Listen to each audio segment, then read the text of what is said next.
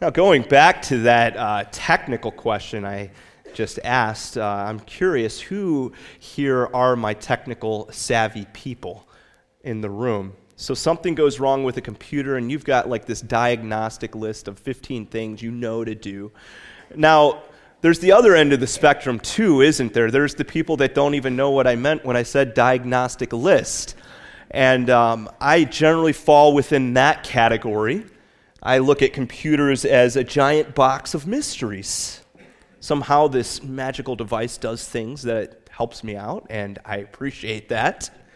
But then there's that big headache of when the computer stops working. And you have no idea what you're supposed to do at this point. So you call technical support. I've got to tell you, whenever I call technical support, I generally feel like a total fool. I spend 45 minutes waiting to physically speak to someone. And once I finally hear a human voice at the other end of the phone, they ask something like, "What's the nature of your problem?" And I respond, "I don't know. My computer developed artificial intelligence and it's initiated this meltdown process. I don't know what to do about it." So the attendant just kind of sighs. You ever have them sigh at you like you're the biggest doofus in the world? That they've heard this problem every day, 10,000 times per day, and then they ask you the question that makes you feel like a total numbskull. "Well, have you turned it on and off yet?" "What do you mean, turn it on and off yet?" "No." "Hold on a minute, what is that going to do?" And then I turn my computer on and off, and of course, the crazy thing starts working. It's the most common answer to our computing woes. When your computer or phone is acting up, try turning it on and off again. In the computing world, they call it a reboot. Why do computers need to be rebooted? Sometimes customers do too, though, right? Sometimes your computer's operating system can kind of get bogged down. You see, the operating system does all kinds of things that I don't quite understand, but a lot.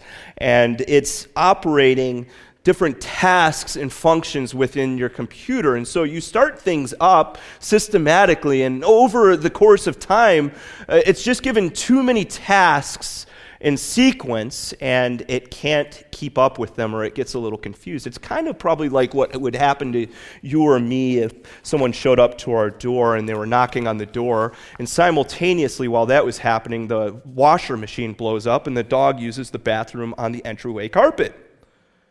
You'd be like, "What do I do right now?"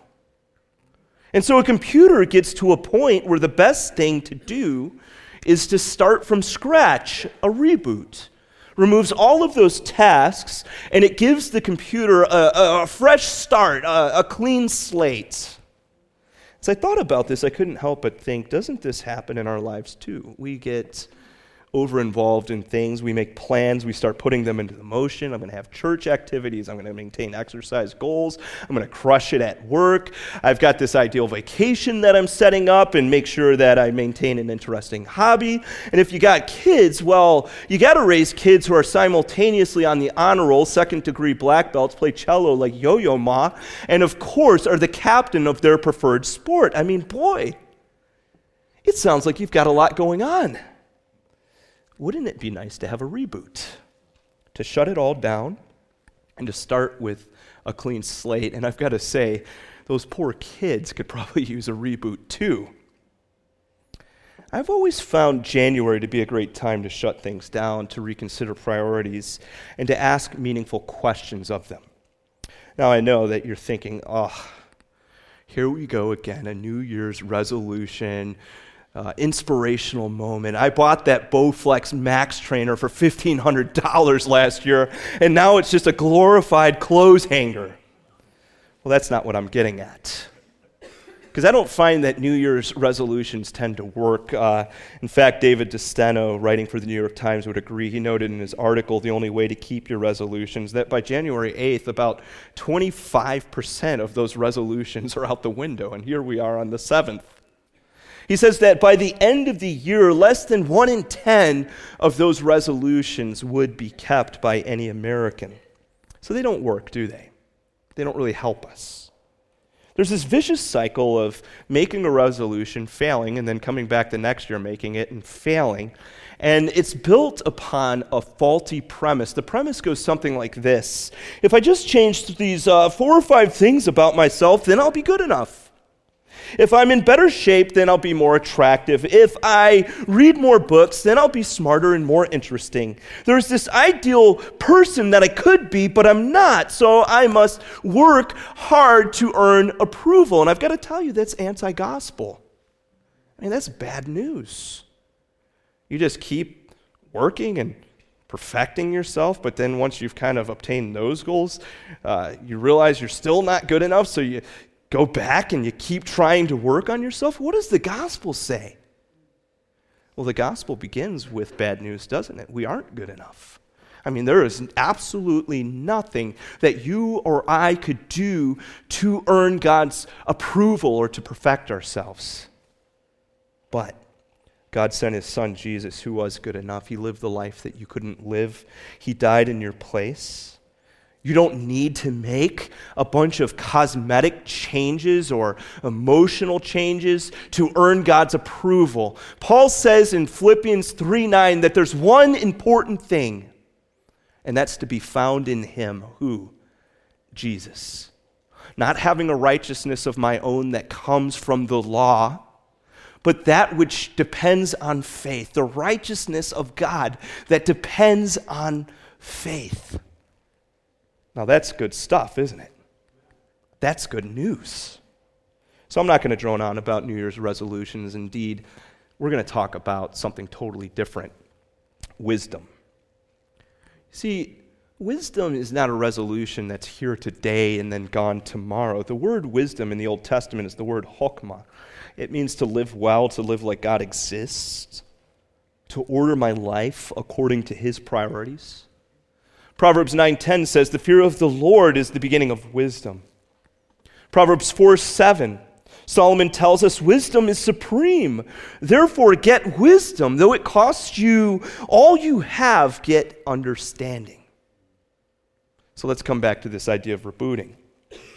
Maybe one of the big reasons that we need to reboot every year is that we are not aligning our priorities with God's priorities. Have you stopped to consider your life through that lens? What would happen if you go weeks, months, years, a lifetime without walking in wisdom? Well, a lot of things. One thing that happens is stress. Jesus told us in Matthew 6, do not be anxious about your life. Why are we anxious? Because we've lost our grip on what reality is. You see, wisdom shows us the world as it really is. And how does the Bible describe reality? Like this. God is in control. He perfectly, painstakingly orchestrates time and space and events for his glory and for our good.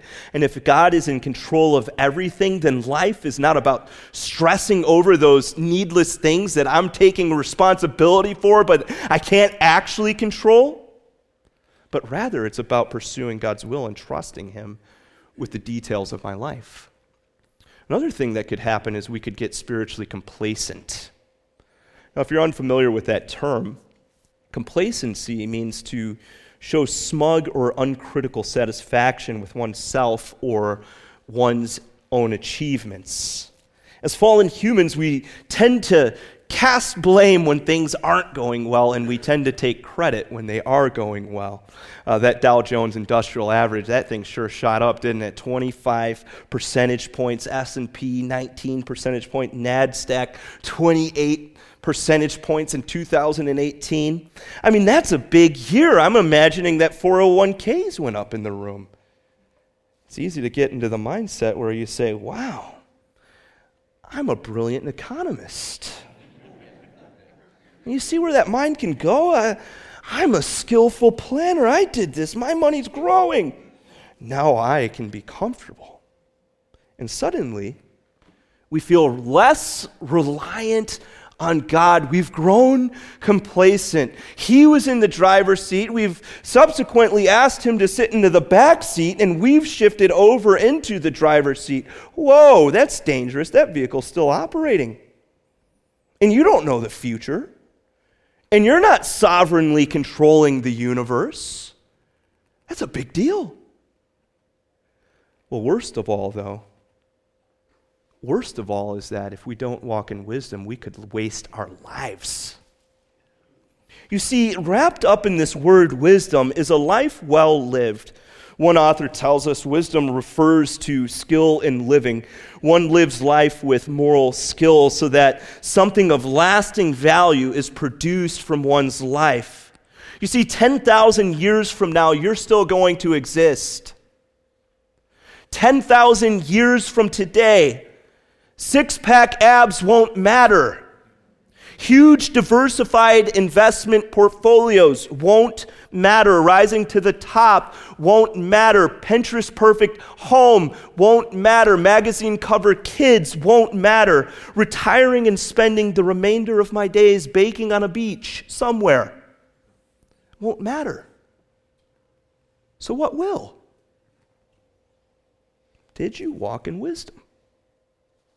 That's why Solomon says to his sons, drop everything you're doing to get it. Don't spin your wheels chasing reputation and capital and hedonistic pleasure and all those things that you're told to chase. Drop all of those things and organize your priorities to center on God's priorities. He's essentially telling us to do a reboot, to realign everything and make God the center of our organizing principle. How do we do that? Well, wisdom involves taking a critical look at our lives. See, we're planning creatures. We like to scheme and determine and project and analyze, and then we pursue what we believe is going to lead to the best sort of life possible. But God's word has some wisdom for us when it comes to restarting the operating system. So we're going to go to his book of wisdom and hear a couple of principles from it. The first would be from Proverbs 16:2. This is God's book of wisdom, isn't it? Tons of helpful proverbs from one of the wisest men who ever lived, King Solomon, for us. And what does he say? All the ways of a man are pure in his own eyes, but the Lord weighs the spirit. You see, the first principle is that God ultimately determines what is right for our lives. The word spirit can be translated as motives. So this is getting down to the why do I do what I do level. Our tendency as sinful humans is to deceive ourselves. We're altruistic when it comes to why we do what we do. We're realistic or maybe even a little skeptical when we evaluate the motives of others. But God doesn't get distracted by the confusion. He knows the heart. He knows what's going on in the inner world. And that's what's going to matter to him at the end of the day. Well, how do I make sure that my life is aligned with the right motives, the right priorities? Proverbs 16:3. Commit your work to the Lord, and your plans will be established. So the second principle is this: when our lives are aligned with God's truth, we flourish. Isn't that what we all want? We want to flourish in this world. So aligning every area of your life with God's revealed truth is the most powerful thing that you can do. It's that surefire plan to avoid things like stress and anxiety, complacency, and wasting our lives. So I thought it would be important for us to maybe take a critical look at a couple of areas where people tend to need to do this reboot thing.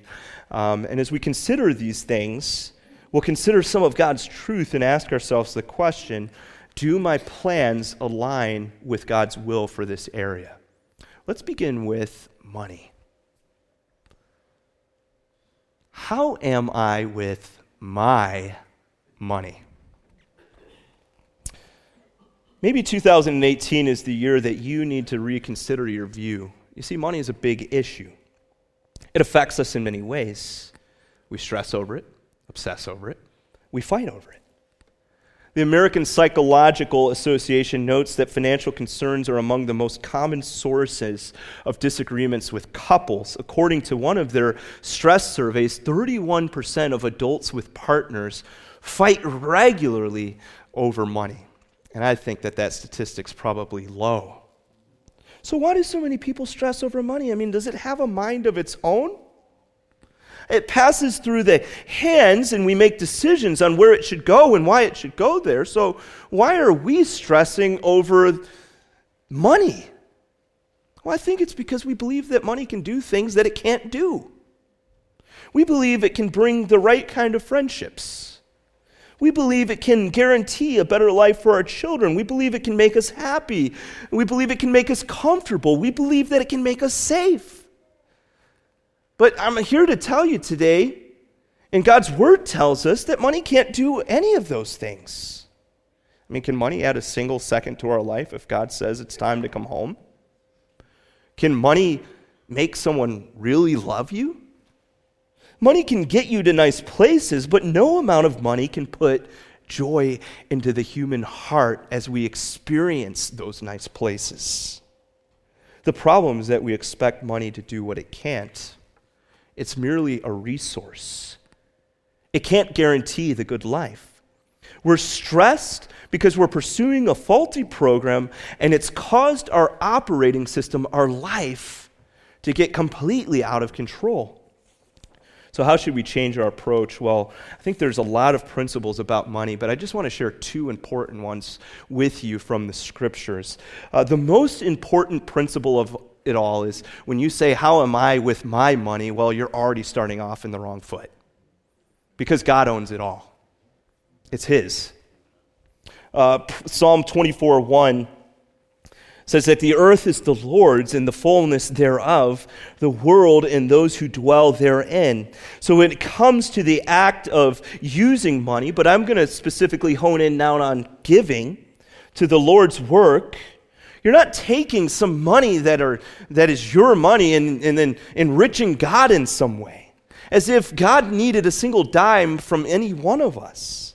He reminds us in Psalm 50 that He owns the cattle on 1,000 hills. Everything is His.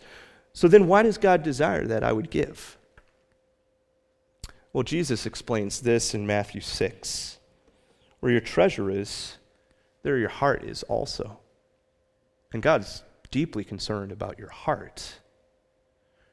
Coming back to Proverbs 16:2, where Solomon was talking about those motives, have you ever tested your motives with money?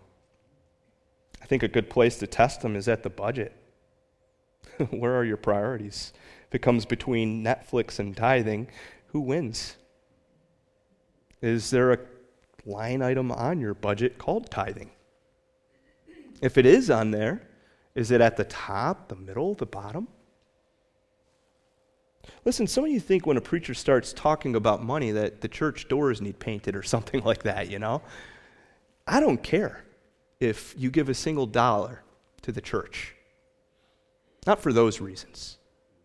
You know, if we were to never take in another dollar and the church budget shrank down to zero, I'd be out of job, but my life wouldn't be over, and I'm sure I would crush it at Chick-fil-A. What I care about, what am I interested in, is your heart. And the heart manifests itself towards God by obeying Him and by giving Him our best. That's so important. One author rightly notes that Jesus said more about money than about any other single issue, because when it comes to a man's real nature, money is of first importance. Money is the exact index to true character. All through Scripture, there's an intimate correlation between the development of character and how we handle money. But you know, there's this really beautiful truth that the Bible tells us about money. When we get right with money, when we understand that God owns it all, God gives us the ability to enjoy the things that money provides. Isn't that cool? Ecclesiastes 5:19 and 20 He says this, "It is a good thing to receive wealth from God and the good health to enjoy it, to enjoy your work and accept your lot in life. This is indeed a gift from God. God keeps such people so busy enjoying life that they have no time to brood over the past." I mean, isn't that odd? We're stressed out about money. We're trying to obtain it. We can't enjoy it. But then when we get right with God, when we open up that closed hand to Him, suddenly we start having the ability to enjoy it. Why? Because God is really what we wanted all along. C.S. Lewis hits the nail on the head. He says, "He who has God in everything has no more than he who has God alone." I love that. God is the true gift. Everything else is just a fringe benefit. But God's the treasure. Let's consider another area through the lens of wisdom. Number 2. How I am with, again, my time. I love the lines from Gandalf in The Fellowship of the Ring. If you're a nerd, you'll appreciate this.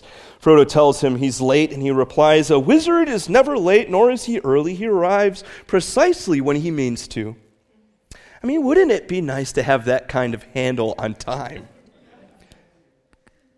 Do you have enough time to do what matters? Why do our lives tend to get out of whack?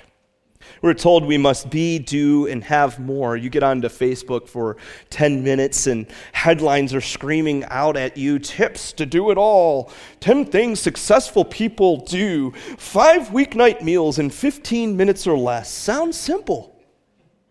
They promise the secrets to this simple, organized, contented life. But it doesn't take long to realize that all their tips just leave us wanting to buy more, do more, and long for more. I mean, the equation that we're being sold here is that life will be full if you just do a little more. But God's Word has a different equation. The Bible tells us rather than do all of that, why don't you just focus on godliness? Listen to Paul's advice to Timothy in 1 Timothy 6:6-8. "Godliness with contentment is great gain. For we brought nothing into the world, and we cannot take anything out of the world. But if we have food and clothing, with these we will be content." What is godliness? Well, I want to think of it through the lens of its opposite, ungodliness. Jerry Bridges gives a good working definition. Ungodliness may be defined as living one's everyday life with little or no thought of God, or of God's will, or of God's glory, or of one's dependence on God. So Paul's encouragement is pretty simple. Live your everyday life with concentrated thought about God, His will, His glory, and your dependence on Him. Jesus said something very similar. In Matthew 6:33, "Seek first the kingdom of God and His righteousness, and all these things will be added to you." I recently heard a story about Dr. David Jeremiah. If you don't know who he is, he's a pastor and an author of many books. It was when he was a young man that a businessman had pulled him aside and said, "Come here, young buck, I'd like to take you out to a lunch and talk a little bit about life." So as they get into this conversation, he leads with this rather strange question. "David, what is your carrot?" Huh? He went on to explain that he was a carrot farmer. Now you might think to yourself, well, big deal, a carrot farmer.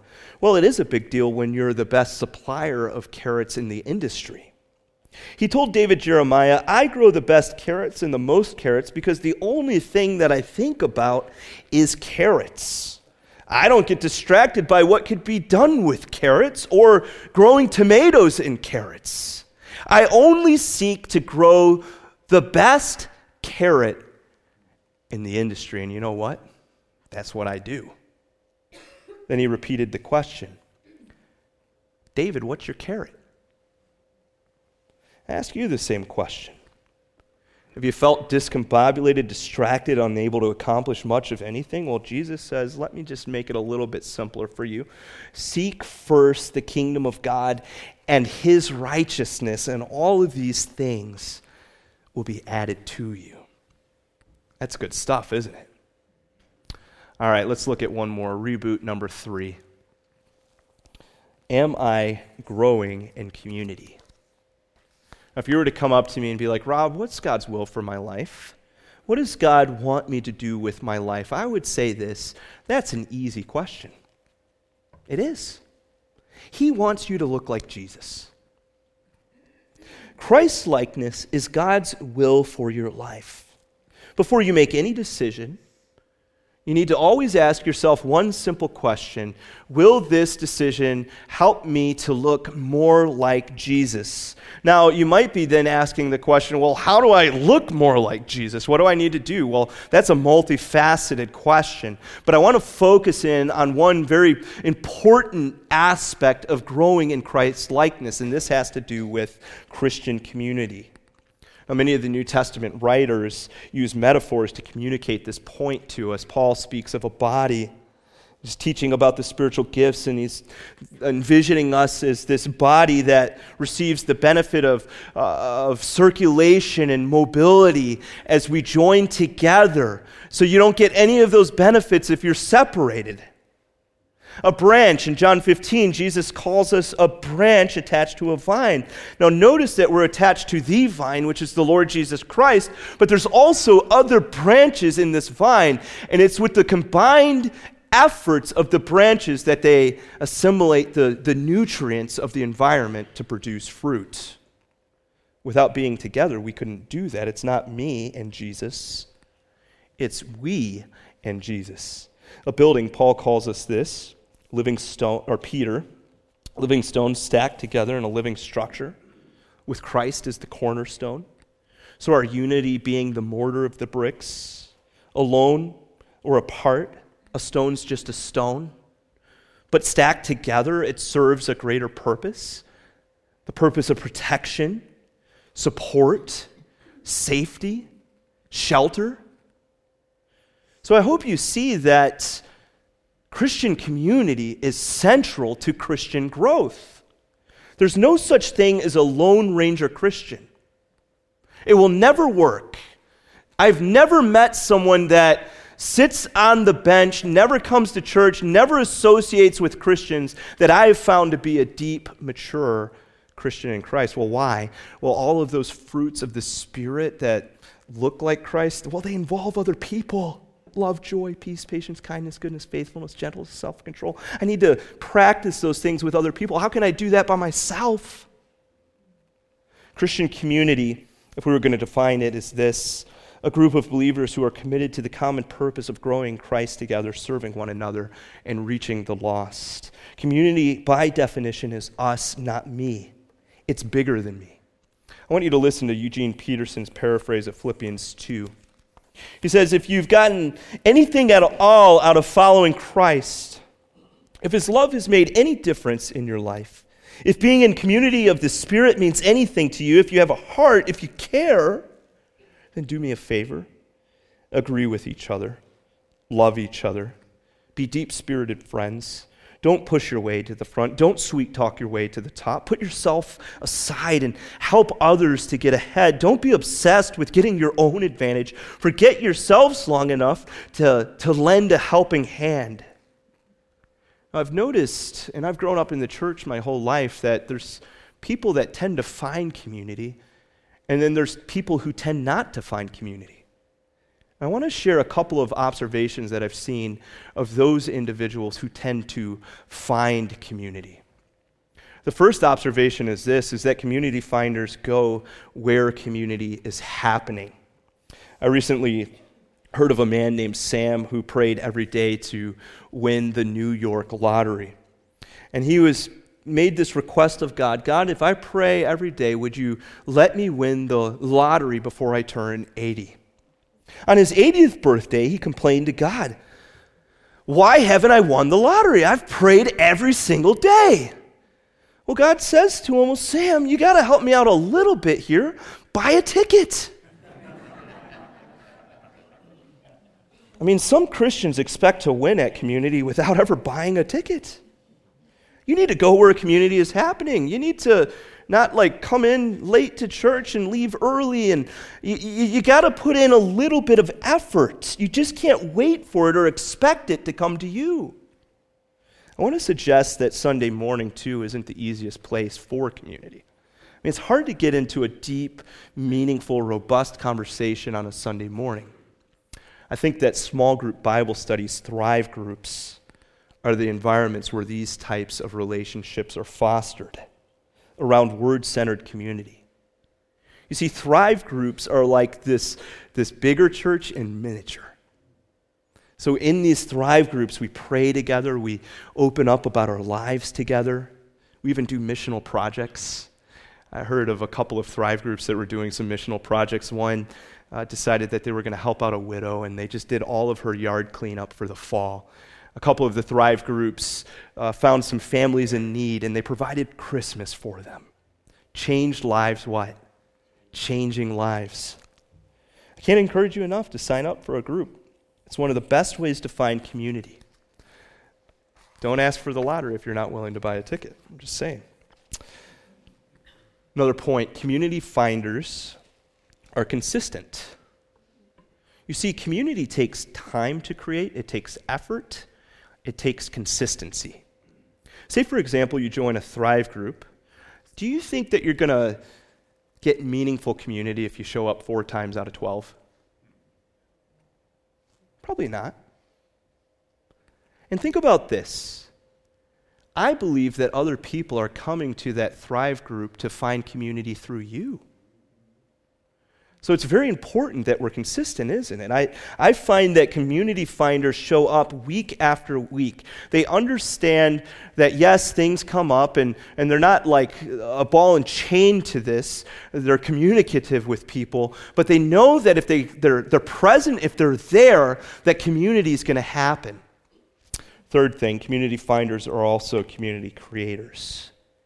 How do you create community? All kinds of ways. I think there's 2 important that I'd like to surface, though. Community creators foster grace. It's the key to community creation. Judgmentalism, superficiality, those are community destroyers. I don't care if you don't know the Bible as well as I do. I'm just glad you're here. I love talking about the Patriots, but let's get past that. As my good friend Jeremy Anderson, a.k.a. Ragnar, said, there's more important things than the Patriots. Now put your stones down. This is from the Bible, okay? People need space to ask questions, to confess sin, to explore what the Bible says, and yes, to have questions answered. And grace will allow for these things. It'll build up the community. Also, community creators invite people deeper into community. You see, a community creator goes up to someone and says, hey, I'm a part of this Thrive group community, and I would love it if you would join in that with me. There's some great Christians here. We're growing in the Word in the book of James. Let's get together and study it. They aren't waiting to be served. They're looking outward, and they're asking the question, who can I serve? And as a result, this is how it works, doesn't it? They find lots and lots and lots of community. When you're waiting for community to come to you, it tends not to come to you. When you're out there making community happen, you tend to find community. It's an amazing thing, isn't it? So these are the 3 reboot ideas that I'm looking at, and I'm sure there's more. As we close, I want to leave you with one last thought. How are you going to stay on track so that you don't need to reboot next January? It would be a shame, wouldn't it, if 2019, 2020, 2021 was just a repeat of the vicious cycle. Now, I've started off 2018 with my reading plan, and one of the first books that I picked up was a book by a guy named Jeff Olson. He's a business type guy, called The Slight Edge. And one of the things that I picked up from this book was this chart that he had in there. You see, there's 3 lines on this chart. We'll put that up on the screen. You can see them there. There's failure, there's survival, and there's success. Now, I think of that success line as thriving. There's a pun intended there. He notes that people tend to ride a roller coaster. You'll see there at the front end of that spectrum, this what he calls sine wave of mediocrity, where we're just cresting between failure and survival. We're going back and forth. What prevents us from this mediocrity? Or what causes it? Well, we stop doing the things that we knew were good for us, is essentially what he says. I imagine that most of what I said to you this morning wasn't earth-shattering. I praise God if it was, but I doubt it was. What does this mean? It means you know what to do already to live well. You don't need a slew of New Year's resolutions to live well. You just need to do the things that God says are wise and keep doing them. That's the secret of the life well lived. If you were to drop into the life of an everyday, ordinary missionary that people looked at and said, this person's a hero, this person was great, I imagine if you dropped in on the world of Amy Carmichael, you probably wouldn't think, wow, there's magic in the air. She's just in a league all her own. I think, in fact, you would probably drop in and you'd say, this is rather mundane. I don't get it. What does she have that I don't? Well, when we consider her life an exemplary life, she didn't have anything you don't. She just pursued the right things and kept doing it. So that's my prayer for us this year, that we would just keep pursuing the right things. Would you bow your heads with me in a word of prayer?